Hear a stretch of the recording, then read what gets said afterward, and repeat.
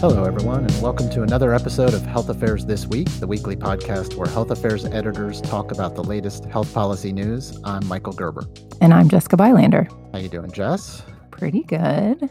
I want to remind everyone, don't forget, you have until the end of the month to enter our You're a Health Policy Wonk contest. So make sure to fill out that form and send us those entries by Wednesday. Yeah, and sounds like we're getting a lot of responses, and we've seen a few, and they're pretty funny.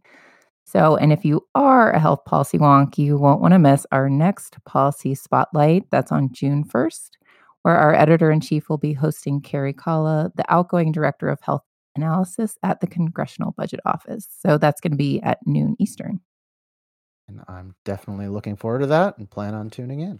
But on to this week, a lot of news in Washington, mostly about the debt ceiling and how it might come crashing down. But we're gonna skip over that today and actually start out talking about something coming out of New York, where just this week, resident physicians at Elmhurst Hospital Center in Queens in New York City had been on strike, and they just resolved the strike after a few days. And while it was only one hospital in New York, we do think it has a lot of potential meaning and impact for healthcare and healthcare workers.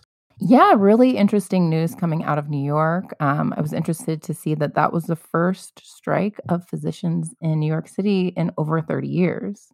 Yeah, and it was a hospital. It's interesting, a hospital where the residents who work there are employees of Mount Sinai Health System, one of the big health systems in New York City and nearby areas. But the hospital itself is a public hospital and really was in the news, just over 3 years ago as one of the first hotspots of the COVID pandemic, where the doctors there, the residents, the nurses, and other staff were really on the front lines. And that was a big part of what they were talking about, these residents, when they were going on strike. For one, they were paid less than the residents at the other hospitals in the Mount Sinai system, about $7,000 less a year. And then they also were asking for things like hazard pay, potentially during pandemics or other incidents. And so part of this deal was that they would get an increase in the salary over the next several years, um, as well as some of those other benefits that they were hoping to get. And they are represented by a union, the Committee of Interns and Residents. Um, and just a note that this was really only the internal medicine, pediatrics, and psychiatry residents, not other specialties. The details of the deal they agreed to this week include wage increases of 18% over the next couple years. It actually does go back retroactively to last fall.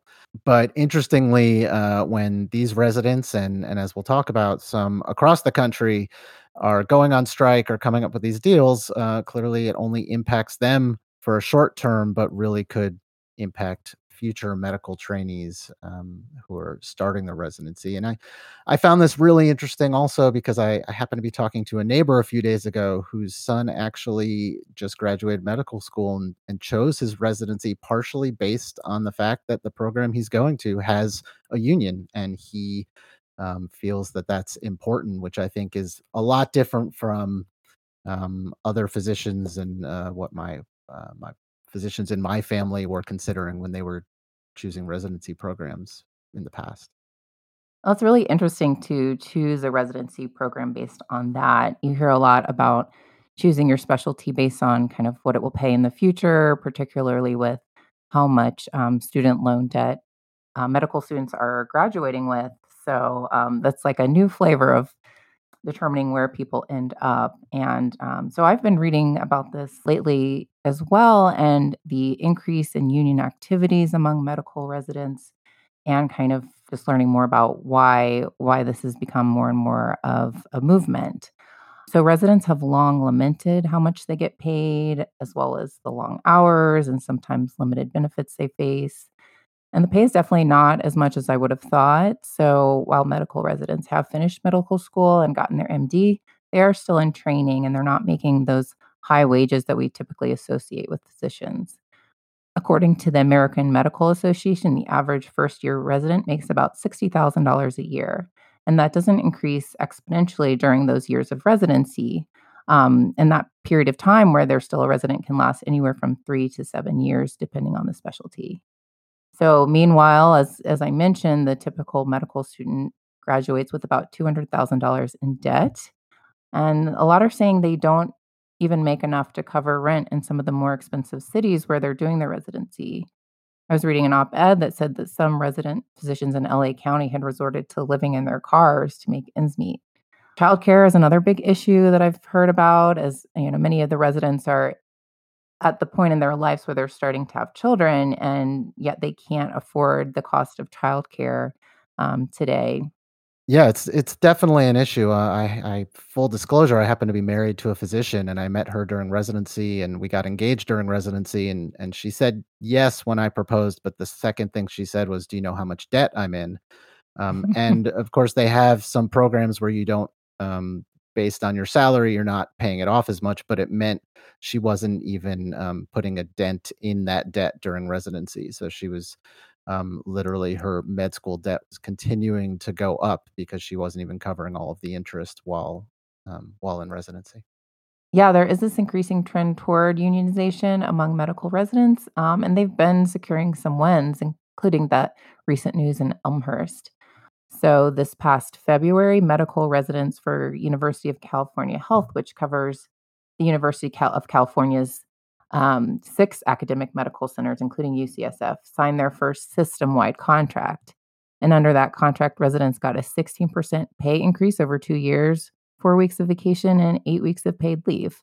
And about 5,000 residents are covered under that contract. So, it's a big deal, a big development. Not all residents and fellows are in these unions, but the numbers are growing, particularly in the wake of the COVID pandemic. The Committee of Interns and Residents, the largest union covering medical interns and residents in the US, grew from 17,000 members in 2020 to 24,000 members today. Earlier this month, most of the residents and fellows at the University of Pennsylvania voted to unionize, and that they just join a slew of other residents at other programs who are joining unions. There's mixed opinions of whether unionization is the right move. Some in medical education have argued that since residents are still technically in training, they're gaining that expensive training while also receiving a stipend. But that argument doesn't seem to resonate with many, particularly when you do have residents caring for patients and providing a much needed workforce to healthcare institutions. So there's a big debate, whether unions create an adversarial relationship with physicians who are training them, or whether other avenues could be a better means of getting their needs and concerns addressed. Of course, many residents in the past, several months as this has been going on, have been saying those other avenues aren't really taken as seriously as when a union comes to negotiate.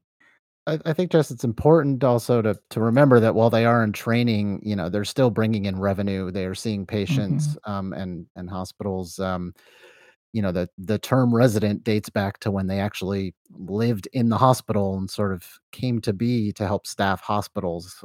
So that they serve a dual purpose, and I think they're as much there to keep the healthcare system afloat as they are to get the training that they're getting.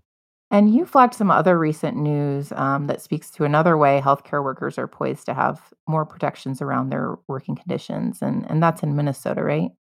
Yeah, so it's sort of a transition, not talking about residents anymore, but the governor of Minnesota and the legislature there just enacted a law that creates a nursing home workforce standards board. So this board is composed of three government agency reps from the departments of Human Services, Health, and Labor and Industry in the state of Minnesota, and then three representatives of nursing home employers and three people representing nursing home workers or worker organizations.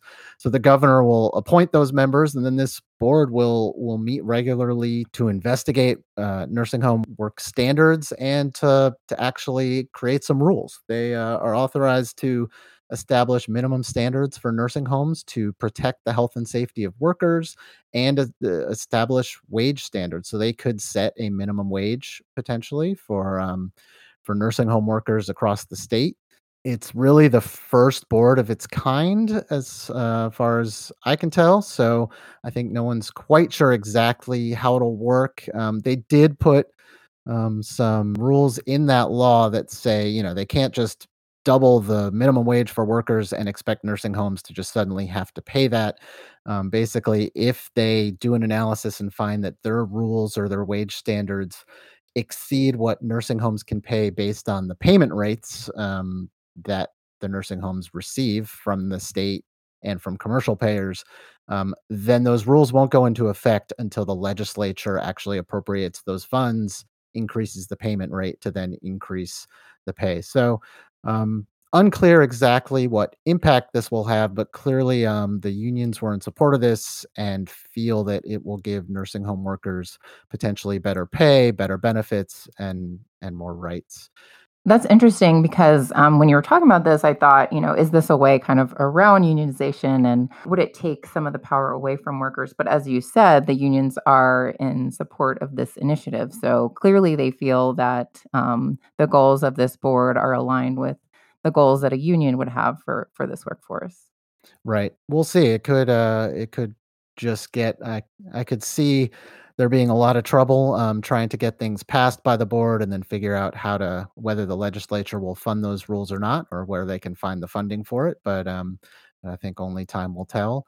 It is interesting, the Health Affairs published a study just about a year ago that did find that nursing homes that were unionized had lower mortality rates for the residents of the nursing homes and lower worker infection rates from COVID-19 for a period during 2020 and 2021 when two of the major COVID waves were hitting. So the study didn't look at the exact mechanisms behind those findings, but it could be related to, unionized nursing homes might have higher pay, better benefits. It might mean workers weren't traveling back and forth to multiple jobs, had better sick leave, access to better PPE, and it could be that a board like this can help bring those things to a greater number of nursing homes.